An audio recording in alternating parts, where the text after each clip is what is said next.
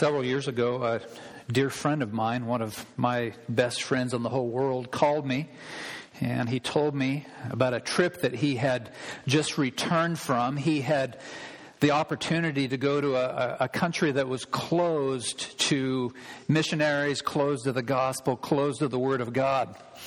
That country will remain unnamed this morning, but my friend boarded a plane, and before he boarded the plane, he did something very interesting. I think you'll be impressed with it. He hid more than 24 New Testaments in his suitcase. And he smuggled these Bibles into this country so that people would have the Word of God in their heart language. And the reason I share that story with you is that as we open our Bibles this morning, I want you to remember about this treasure that you have on your lap today, or you perhaps have on your device or your phone today. We are able to read the Word of God without fear and without persecution, at least at this point. What a precious privilege that is. Amen? So I want to invite you to turn in your Bibles to Ephesians chapter 4. The title of the message is Building a Maturing Church, Part 2. We're going to pick up where we left off last week. Now, most children understand the purpose of training wheels.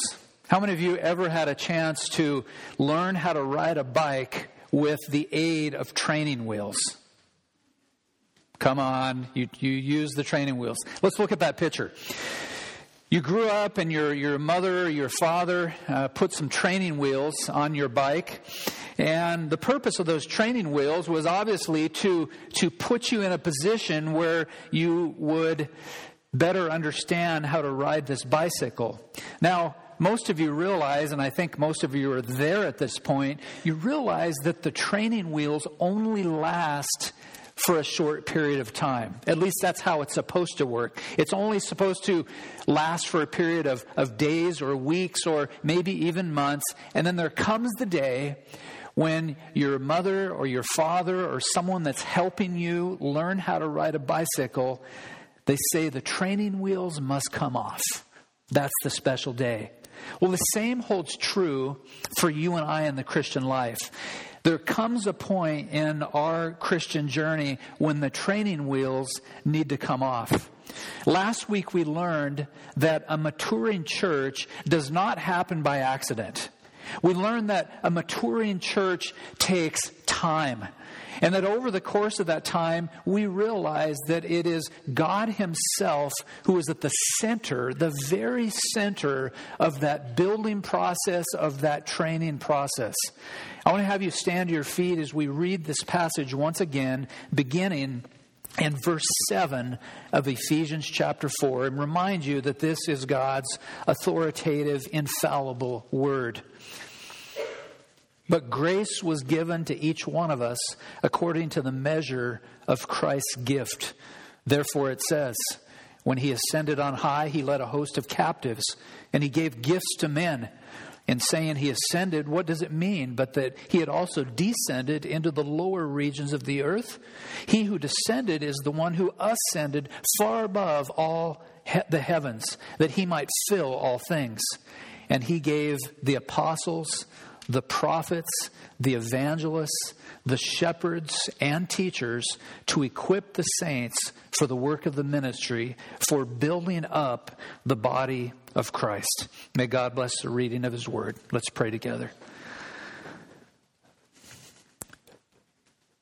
Father, as we re-examine this very important passage, I pray that we would be in a position where the training wheels would come off, where we would be better equipped to serve in this local church and better equipped to serve in the community in which You have placed us.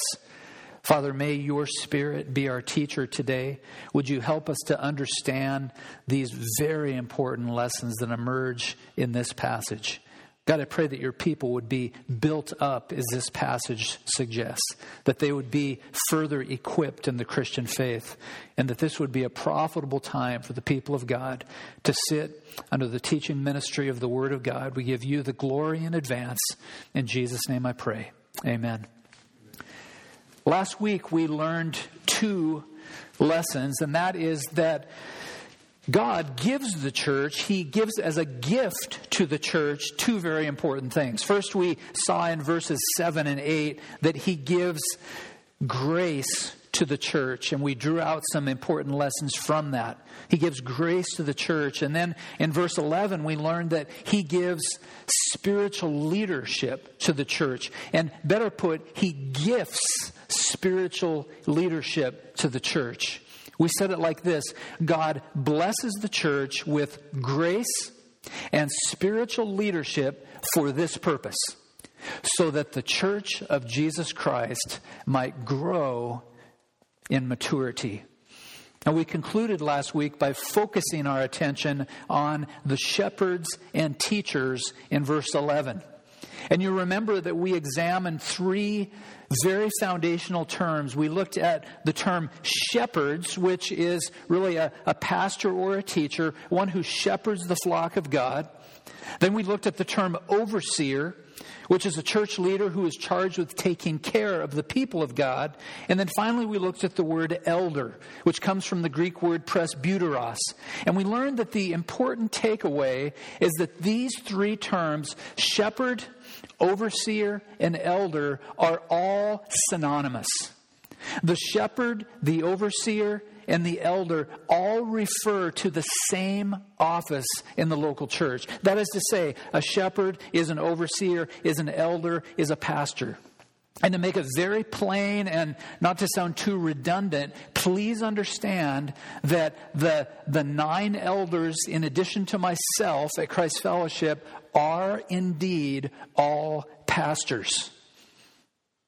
This morning, I want to have you take a look with me at 4 vitally important aspects of this office. As we examine these shepherds and teachers, if you look at verse 11, we want to look at these shepherds and teachers and ask, what are the different components that we need to understand about these shepherds and teachers? And so, verse 11, Paul the Apostle refers to these shepherds and teachers. I want you to see with me the first aspect, and that is the requirements of this office. Now, as we look at the requirements, and if you were a part of the class this morning, this would be a brief review and an overview for you. We realize, if you would turn with me to 1 Timothy chapter 3, verse 1, and once again, this is something that surfaced in class this morning, and it really stuck out like a sore thumb, if you will. It became very apparent that there's something important taking place here. 1 Timothy chapter 3, verse 1, Paul says, "The saying is trustworthy. If anyone aspires to the office of overseer," that is, if anyone aspires to the office of overseer, elder, or pastor, all synonymous terms, he desires a noble task. And that's what I want you to see. That for the man who desires this office, he desires a noble task. That word noble comes from a Greek word that means beautiful. Now, if you have ever served as an elder or know a gentleman who has served as an elder, you would freely admit that sometimes it's not very pretty. Sometimes it seems like serving as an elder in the local church is not beautiful at all. But we realize that there are painful seasons in the life of a church. There are uncomfortable seasons in the life of a church. But the bottom line is we remember that for the man who aspires this office, the office of overseer, of being a shepherd, of being a teacher, this is a beautiful thing. This is a noble task. The word also means very, very important. One of the Puritan writers, Charles Bridges, addresses the importance of the office of elder. He says this: "With all my discouragements and sinful despondency, in my better moments, I can think of no other work worth doing compared with this," speaking of the office of elder. He said, "Had I 1,000 lives to live, I would willingly spend them in it. And had I as many sons, I would gladly devote them to it. But I must also tell you that there is a weightiness to this office of an elder. There is a heaviness to this calling, to the office of an elder. This is an exceedingly high calling. It is a calling that elders dare not take lightly. Now, please don't misunderstand. When I say it's an exceedingly high calling, I want you to remember from the words of one author who published a book on leadership many years ago, referred to the office as this: descending into greatness. That is, a biblical elder is descending. A biblical elder is one who is lowly, one who is humble, one who does not wield his autocratic authority. That's not serving as a biblical elder. That's serving as a carnal individual. And so this is an important calling, one that we dare not take lightly, and one that the church family dare not take lightly. The qualifications, the requirements of an elder are set forth in three important passages.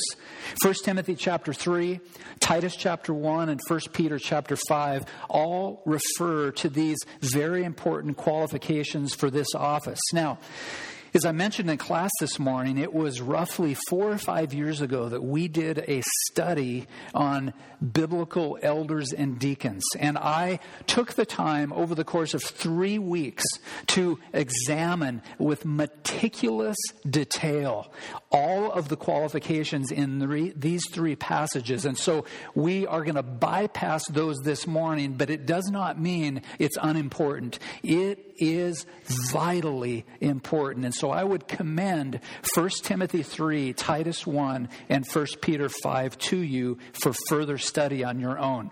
But here's where I want to focus this morning. I want to move from the requirements of the office of the elder and focus a majority of our attention on the responsibilities of this office. And once again, as we look at verse 11, we are going to look at what it means to be a shepherd and a teacher with a fine-tooth comb. There are three vitally important responsibilities for every elder, for every pastor and teacher. And the first is this, is that he must feed the flock. He must feed the flock. Elders, if you can think of it this way, and those of you, how many of you like food? Like, if you're not raising your hand, how dare you, right? We all love food. Yeah, someone went like this. I love it. You get A+. Nice job, Caleb. Elders are the spiritual chefs in the local church. They are the men who prepare these massive feasts for the people of God. Kyle mentioned earlier today about the challenge that I gave you the first week in January to write down something you're thankful for. Is anyone still doing that? I see one. Only one? Two? Three. I'm just going to continue to hound you and to bug you. If you haven't started, start today and then go all the way to the end of the year. I'll tell you what I'm thankful for today. Are you ready? I'm thankful for a hungry flock. As I look out on this sea of faces, you might not all be hungry. In fact, I would be willing to guess that you're not all hungry, but the vast majority of you are hungry for a meal from the Word of God. So it's my responsibility, it's the responsibility of the other elders at Christ Fellowship to be like spiritual chefs and prepare meals that you can feast upon. Now, unlike a physical chef who has all kinds of things to choose from. One of the things that my family enjoys, and mostly Jareen and Nathan, who are home sick today, is they've kind of roped me into it along the way, love to watch these cooking shows. Any of you watch those? Like Chopped and all those crazy shows where they're brutal to each other. Your pudding was way too firm. It's like, my word, give the poor girl a break. She just made a cup of pudding. Well, unlike those physical chefs who have all these different things to work with and to feast upon, the spiritual chef really only has one course, and it's right here. It's the only thing we serve. And if you ever find an elder or a pastor who wants you to serve anything other than the Word of God, find another pastor or elder. Because we want to feast from the Word of God. We prepare meals for the people of God that contain one primary ingredient, that is sacred Scripture. That is not to suggest, by the way, that it is improper to use commentaries, that it is improper to use a systematic theology, that it's improper to use a book on church history or biblical theology. Those are all supplements that focus our attention on the truth of God's Word. And so the elder is faced with this task: feed the flock. I want you to see three functions of these spiritual chefs. And I want you to hold your finger, if you would, in Ephesians 4 and turn to Acts chapter 20. In Acts chapter 20, I want you to see these three functions of what we're referring to as the spiritual chefs. And look first of all with me at verse 20. Acts chapter 20, verse 20. Now, the book of Acts, of course, is written by a physician. It's written by Dr. Luke. But here in Acts chapter 20, and we'll start in verse 17, we see Luke referring to the Apostle Paul. Notice with me, verse 17. From Miletus, Paul sent to Ephesus and called the elders of the church to come to him.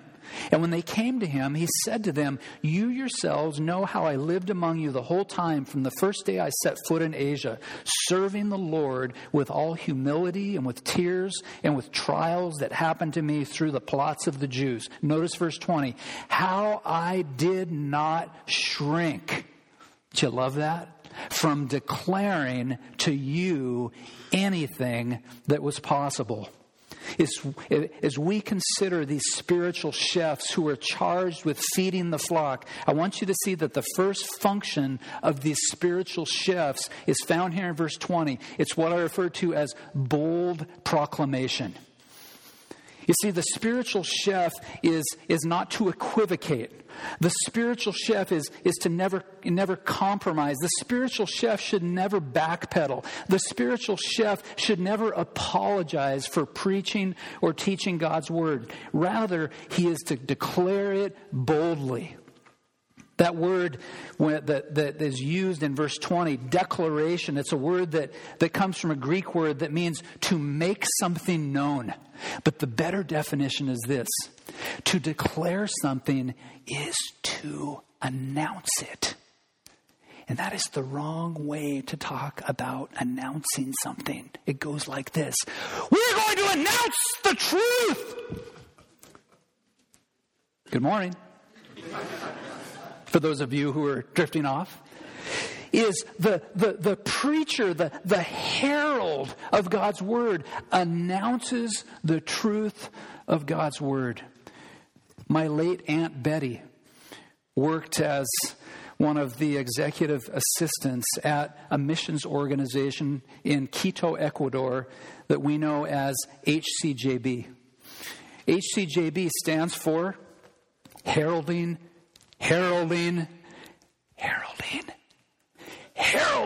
Christ Jesus blessings. That's a great tagline. And so the spiritual chef is called to announce the truth of God's Word. This bold declaration must be unwavering. It must be unflinching. It must be fearless. And notice in Acts chapter 20, verse 20, that this bold declaration has, and I can't overemphasize this enough, it has content. How I did not shrink from declaring to you anything that was profitable. I talked to a dear friend just last night. I said, "How are you doing? How's your family? How's your church? What's going on?" He said, "Dave, church is getting weird." I said, "Why is it getting weird?" He says, "We went to church. I don't know when it was in recent days." He said, "We got to church, 11 o'clock. The pastor stood in the pulpit. He said, 'My friends, today, God doesn't really have anything for you. You're dismissed.'" See, Acts chapter 20, verse 20 says that bold declaration has content. It does not mean that we send the congregation home. It has content. Paul says anything that was profitable, that is advantageous or beneficial. Would you do this for me? Would you hold your Bible somewhere? Hold your tablet. This is weird, this culture that we live in, right? Hold up your phone, right? What is it that you have before you this morning? Exactly what is advantageous or beneficial? What is profitable? Here's Paul's answer. All Scripture is breathed out by God and profitable for teaching, for reproof, for correction, and for training in righteousness.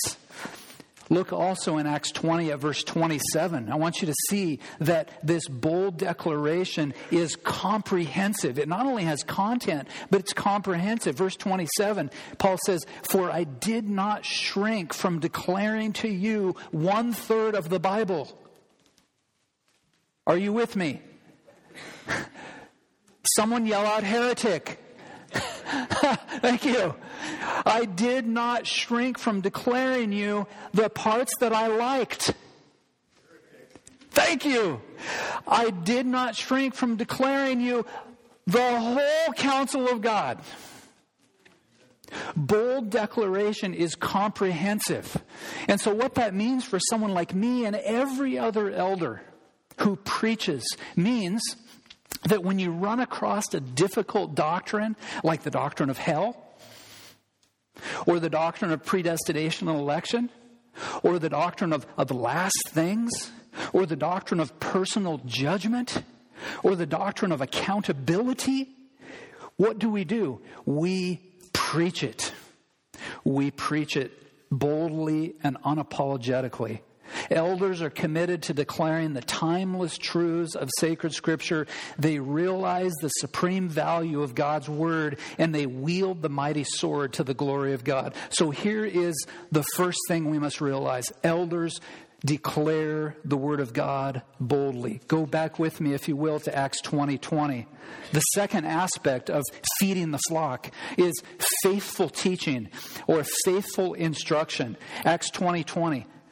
How I did not shrink from declaring to you anything that was profitable and teaching you in public and from house to house. This is the word from the Greek word didasko. It means to teach or to provide instruction. And Paul models for us the pattern for faithful teaching. He says it's from house to house. It's wherever he has the opportunity, he preaches the Word of God. Go over with me to Colossians chapter 1. And there are actually two ways that you could look at the Scripture. One is you could look at Colossians chapter 1, verse 28, or you could walk out to the front entryway. Do we call that the narthex? I have no idea what that means. But you go out to the entryway and you will see a verse plastered on the wall. It's very beautiful. And it says this. It says, "Him we proclaim, warning everyone and teaching everyone with all wisdom, that we may present everyone mature in Christ." This is a teaching ministry that should be systematic. This teaching ministry should be serious. This teaching ministry should be challenging. It should be edifying. It should be encouraging. It should be convicting. But at the very end of it, this teaching ministry should lead to Christian growth. Colossians 1:28 says it's for this purpose that the Christian, that the Christ follower might be mature. So the spiritual chef feeds the flock. He boldly declares the truth. He faithfully teaches the truth, but he also involves in this activity. It's what I like to call tenacious testifying. Tenacious testifying. Acts chapter 20, verse 21. You see this progression of thought now, this bold declaration, this public teaching from house to house. In verse 21, he says, also testifying both to Jews and to Greeks of repentance toward God and of faith in our Lord Jesus Christ. Over to verse 24, he continues. He says, "But I do not account my life for any value, nor as precious to myself, if only I may finish my course in the ministry that I received from the Lord, to testify to the gospel of the grace of God. That word translated in your English Bible as testify comes from the Greek word. It's where we get the word martyr. It means to bear witness. It means to assert or to declare something. It means to state with emphasis something that is vitally important. And Paul actually tells us what that is. He says it's repentance toward God. It is faith in our Lord Jesus Christ. Do you know, and I say this humbly, that there are churches all around the world, but especially in America, where repentance is no longer a part of the morning message. There are some, even conservative theologians and pastors who will say this, that to add repentance to the gospel message is a false addition to the gospel message. Listen, repentance is at the very center of the gospel message. Paul tells us as much in Acts chapter 20. And so elders are called to testify, to be witnesses about the most important message in the universe, which is the saving message of the gospel of Jesus Christ. And so this first responsibility for the elder, for the pastor teacher is very clear. He is charged to feed the flock, which involves these three things: bold declaration, faithful teaching, and tenacious testifying. There's a second responsibility, if you would turn to Acts 20, verse 28. The second responsibility is that these elders not only feed the flock, but they lead the flock. Verse 28, pay careful attention to yourselves and to all the flock in which the Holy Spirit has made you what?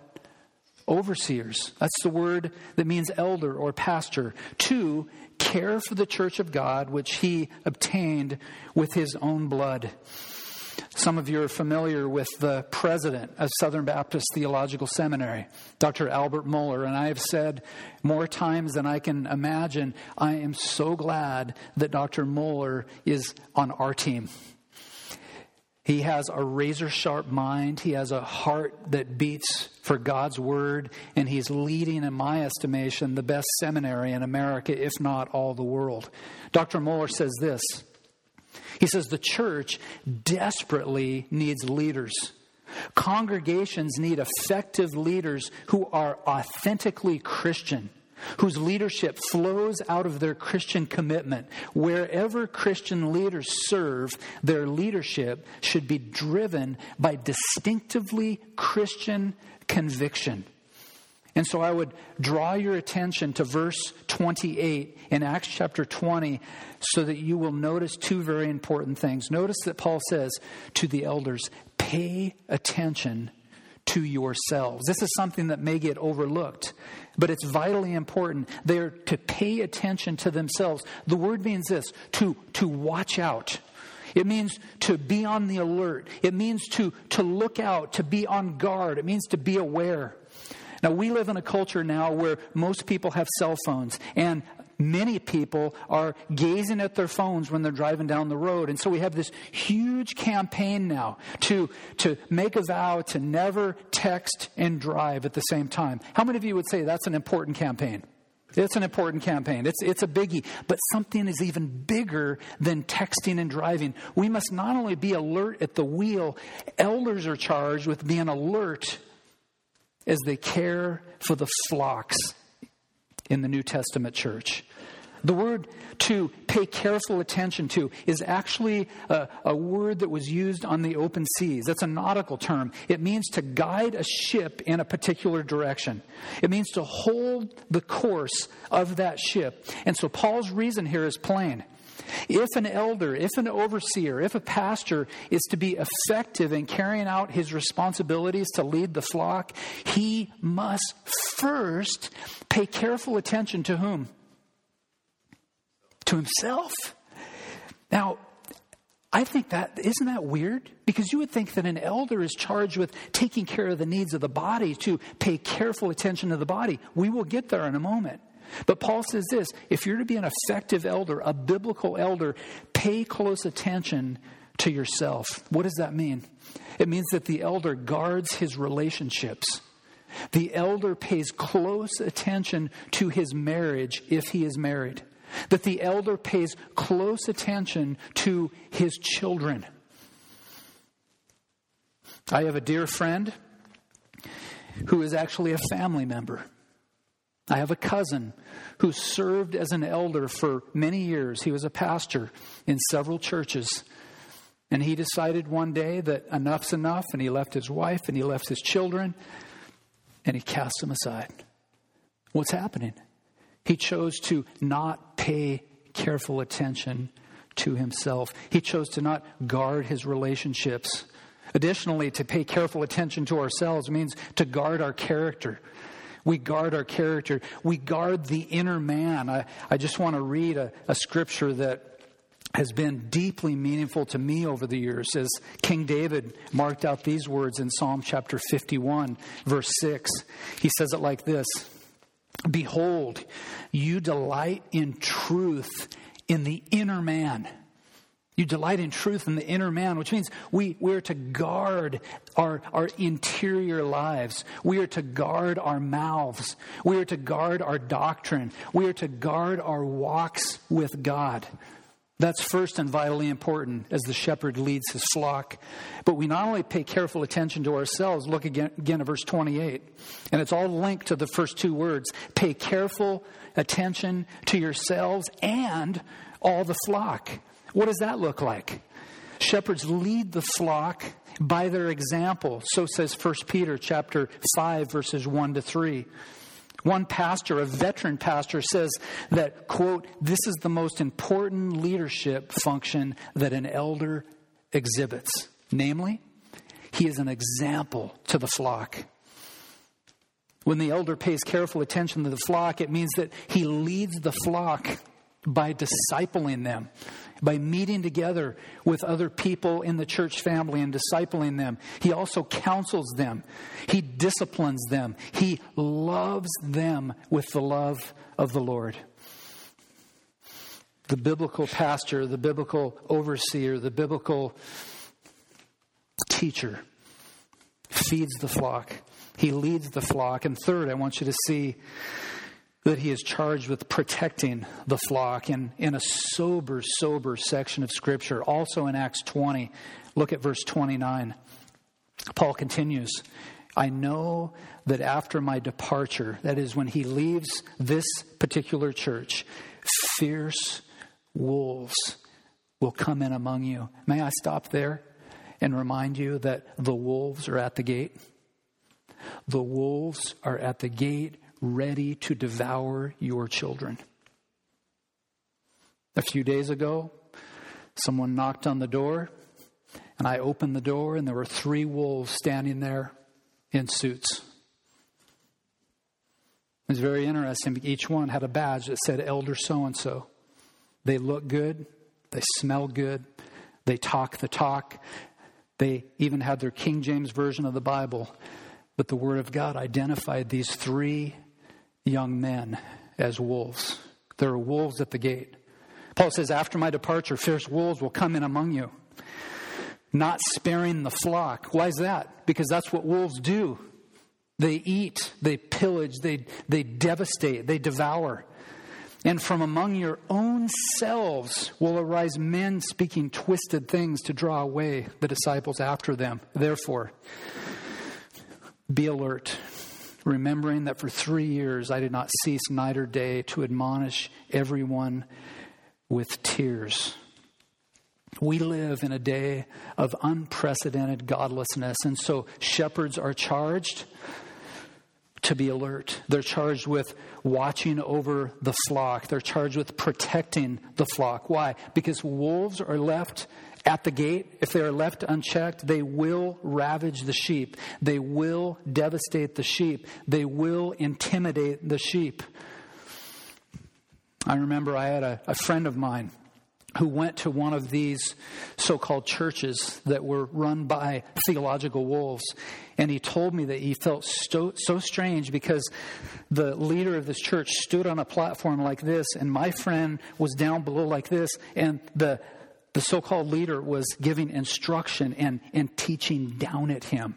And I encouraged my friend. I said, You're to be commended for reaching out to this person. But I said, my encouragement to you is that you never place yourself in a position where you are the one being instructed by someone who is a theological wolf, someone who desires to ravage you, to destroy your life.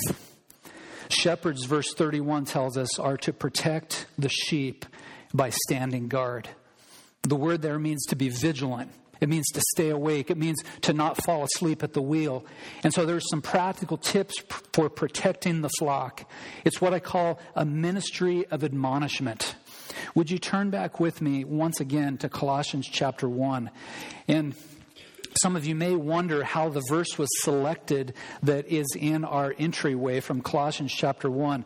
I think it's a vitally important verse. I think it's a verse that is really at the center of who we are as a church family.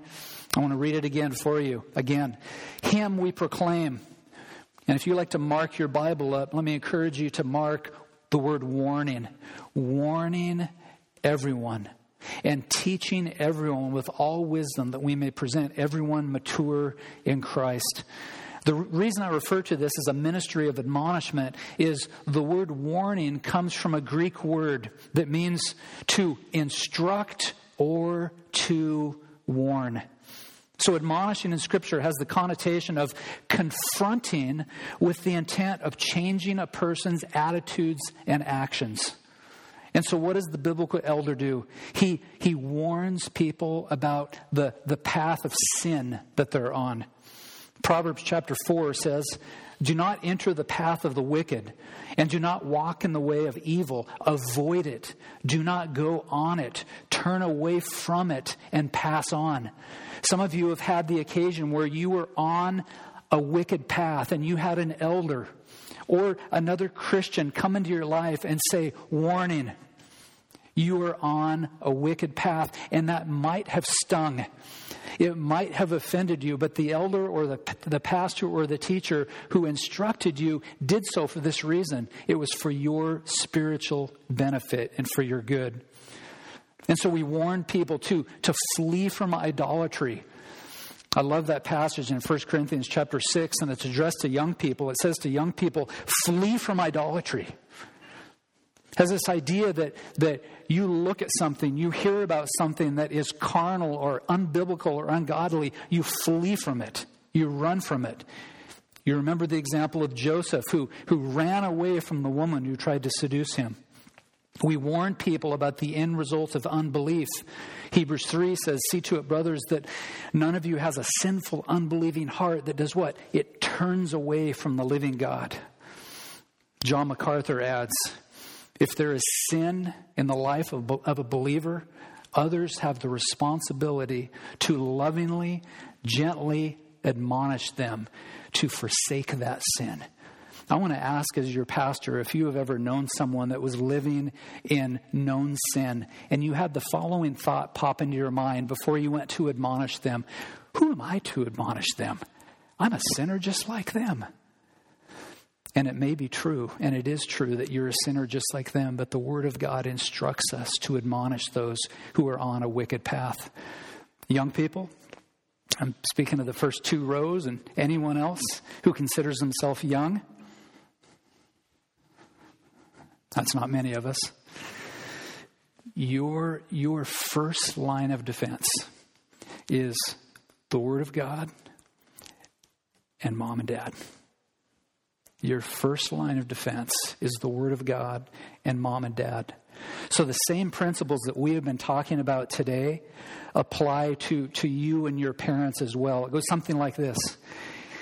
It is your parents' job, and especially it is your father's job, to identify wolves in your life. Like elders, your parents protect you by standing ground and by standing guard. When they see danger on the horizon, they warn you. It goes something like this. Son, daughter, it says, that person you're spending time with, they're bad news, and I want to warn you. When your parents warn you that a certain college or a certain entertainment establishment or a certain movie or a certain hobby or a certain person may be dangerous to your spiritual health, your response is, yes, Mom. Yes, Dad. Why? Because Mom and Dad have your best spiritual interests in mind. As I was writing this sermon, as I thought about the young people at Christ Fellowship, and I know it sounds like I'm really coming down on it. It's not. It's because I care about you and I love you.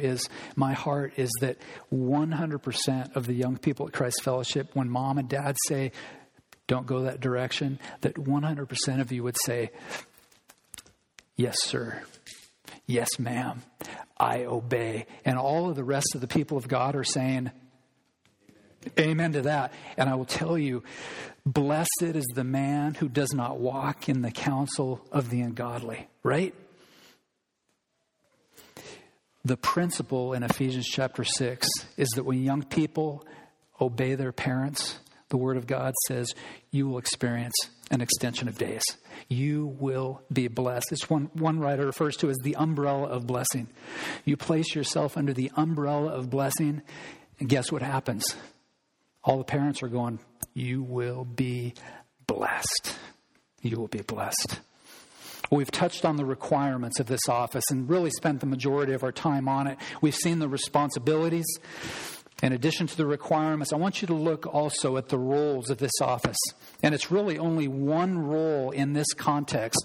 And I want you to go back with me to Ephesians chapter 4 and look at verse 12. These shepherds and teachers are called to do one specific thing in terms of a role, and that is to equip the saints for the work of the ministry. It comes from the word that means to prepare, to train, to fully qualify. And the thought crossed my mind, what does that look like? What does it mean for the elders, the overseers, for the pastors to equip the saints for the work of the ministry? And I want to have you turn with me to 1 Timothy, or rather 2 Timothy. 2 Timothy chapter 2. And we'll get really a thumbnail sketch, or what I like to call a template of what it means for the shepherds of the church to equip the saints for the work of the ministry. 2 Timothy chapter 2, verse 1. Paul the Apostle says, you then, my child, be strengthened by the grace that is in Christ Jesus. And what you have heard from me in the presence of many witnesses, entrust to faithful men who will be able to teach others also. I want to look at this diagram on the PowerPoint and have you see that this process begins with a godly man. It begins with a man who is qualified to serve as an elder. And Paul instructs Timothy here to be strengthened, a word that means to be rendered capable of performing a specific task. And so what is the prescription for being strengthened? The answer Paul gives, the grace of God and what he has already heard from that teacher. In other words, Paul poured his life into the people of God. Most notably, he poured his life into Timothy. But he doesn't stop there. This spiritually strengthened young man now is to reproduce what Paul has instilled in his life. And so several years ago, I got in the habit of doing this. In discipling relationships that I have, I would sit down with an individual and we would agree on the terms of the discipleship. We're going to meet for 6 months. We're going to meet for 12 months or 18 months. But when that relationship is complete, in terms of the formal discipleship relationship, I challenge that gentleman to go and find someone else. And even better, to find 2 or 3 people and do the same thing with them. And we see that here. It begins with a godly man who grants spiritual strength, and they grow together in the Lord. And then they entrust faithful men who have the ability to teach others. That word entrust means to put into the care or protection of someone else. That is, a spiritually strengthened man is to pour his life into other men who are able to teach others. And then what do?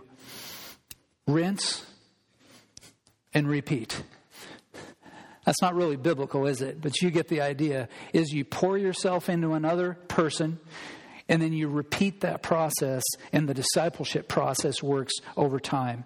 And so equipping the saints for the work of the ministry involves time, it involves effort, it involves teaching. As I was looking at 2 Timothy chapter 2, I got to thinking about two individuals in my life who had done that for me. The first individual that did that for me was my dad and also my mom.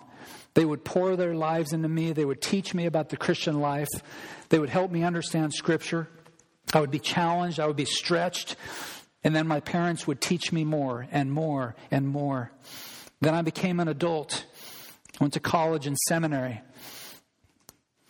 We received our call to our second church in La Grande at First Baptist Church. And Wayne Pickens is another man who I just wrote a letter to a few days ago to thank him for the influence in my life. He took me under his wing. He helped me cultivate gifts. He also helped shave off some rough edges in my life. And both my dad and my mom and Wayne have left a permanent impression, a permanent mark on my life and my ministry that will be with me for the rest of my days. Over the last several years, I've met with some of you, and sometimes you'll have a difficult question or faced with a difficult challenge, or someone will have a criticism. And I'll generally think, what would my dad say? Or what would Wayne Pickens say? That's the mark of someone who's been discipled by another godly man. So my question this morning, by way of practical application, is who are you influencing? And also, who is influencing you? Who are you influencing, and who is influencing you? There's a final thing I want you to see that occurs also in verse 12. We've seen that pastors and shepherds equip the saints for the work of the ministry, but look finally at the results. The results. And the results are very clear. They're equipping the saints for the work of the ministry for a purpose, for building up the body of Christ. That word built up means to edify or to strengthen. And that word strengthen should have specific meaning for you, because we just looked at that in 2 Timothy chapter 2. A built-up body, you see, is a strong family of believers. A built-up body is an encouraged church. A built-up body is ministry-minded. A built-up body is obedient. A built-up body is grounded in the gospel. A built-up body is eager to reach people with the gospel of the Lord Jesus Christ. You know, it's been an interesting week for the Seattle Seahawks. You say, what does that have to do with equipping the saints for the work of the ministry? Shaquem Griffin, many of you probably saw the call that he received from John Schneider and his new coach, Pete Carroll. So here is this young man, fresh out of college, and he's invited to take his next assignment with the Seattle Seahawks, and he has suddenly become rich. And they show this young man on the phone, and John Schneider calls him up and tells him that he's a new member of the Seattle Seahawks, and he's filled with joy. He's in tears. And then John Schneider passes the phone to Pete Carroll. And Pete Carroll says, I know you're going to play hard. Yes, sir, I'm going to play hard. I know you're going to give it your best effort. Yes, sir, I'm going to play hard. And the thought struck me, that is like the portrait of someone in the church that's being equipped. When someone calls you and says, we're looking for a Bible study leader. We're looking for someone to be equipped in the Christian faith. We're looking for someone to help in women's ministries. We're looking for someone to help in youth ministry. The answer isn't, I don't have time for that. The answer is, I'm ready. I'm ready. The only place where this analogy falls to pieces is you're not going to get rich doing it. But someone else will. Are you with me? Is you get to influence a young man or a young woman or a man or a woman, and you get to help disciple them in the Christian faith. You get to help to challenge them, to encourage them, to equip them. And one of my passions at Christ Fellowship is that we would see the saints equipped for the work of the ministry. You know what that means? That means I don't do it all. That means the elders don't do it all. The elders equip the saints for the work of the ministry instead of doing all the ministry. Here's the truth point. Once again, God blesses the church with grace and spiritual leadership so that she might grow in maturity. The first step in the right direction is to believe the gospel. So I'll put it this way. There comes a time in your life when the training wheels must come off. For some of you, it looks like this. That means today you become a Christian. Where you learn that God sent His Son, the Lord Jesus Christ, that He lived a perfect life. He was tempted in all ways as we are, yet without sin. And He went and He died a brutal death on the cross. He was buried in a tomb, and 3 days later, God raised Him from the dead, and He made His way to the Father. He was ascended, and He's seated at the right hand of the Father. And we hear these words from Jesus, I am the way, the truth, and the life. No one comes to the Father except through me. Believe in Jesus. Turn from your sins and turn to the Lord Jesus Christ. Now the training wheels begin to come off, where you move forward in the Christian life, all to the glory of God. And so have you trusted Jesus this morning? Are you moving in the direction of maturity? And for those of you who are longtime veterans of the Christian faith, are you making good use of the opportunities that are before you? There are ways to plug into Bible studies. There are ways to plug into discipleship. There are ways to plug in, to be involved in the fellowship here at this church family. And may I say, this is a great church family. Amen? What a great group of people. And so as we move forward, may our hearts beat with a passion for this passage, that we would grow in maturity, all for the glory of God. And the more we grow, we begin to penetrate out into the community, reaching lost people for the glory of God, sharing the good message of the gospel of Jesus Christ. Let's pray together. Father, thank you for a sharp challenge this morning, an encouraging challenge. We thank you for reminding us of all the different aspects of what elders and overseers and pastors are called to do. And so, God, for those who are elders, 10 of them at Christ Fellowship, would you enable these men to feed the flock, to lead the flock, and to protect the flock, all for the glory of God.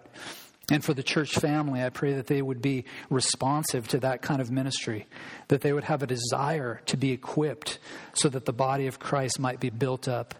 Oh, we thank you for your grand design, for the way that you have set up the church. And we look forward in the days ahead to growing as a church family, to growing deep, growing wide, and reaching out more and more into this community and also all around the world. And so may we stand as your obedient children so that we would reach the world and make disciples, thus fulfilling the mission at Christ Fellowship. In Jesus' name, amen.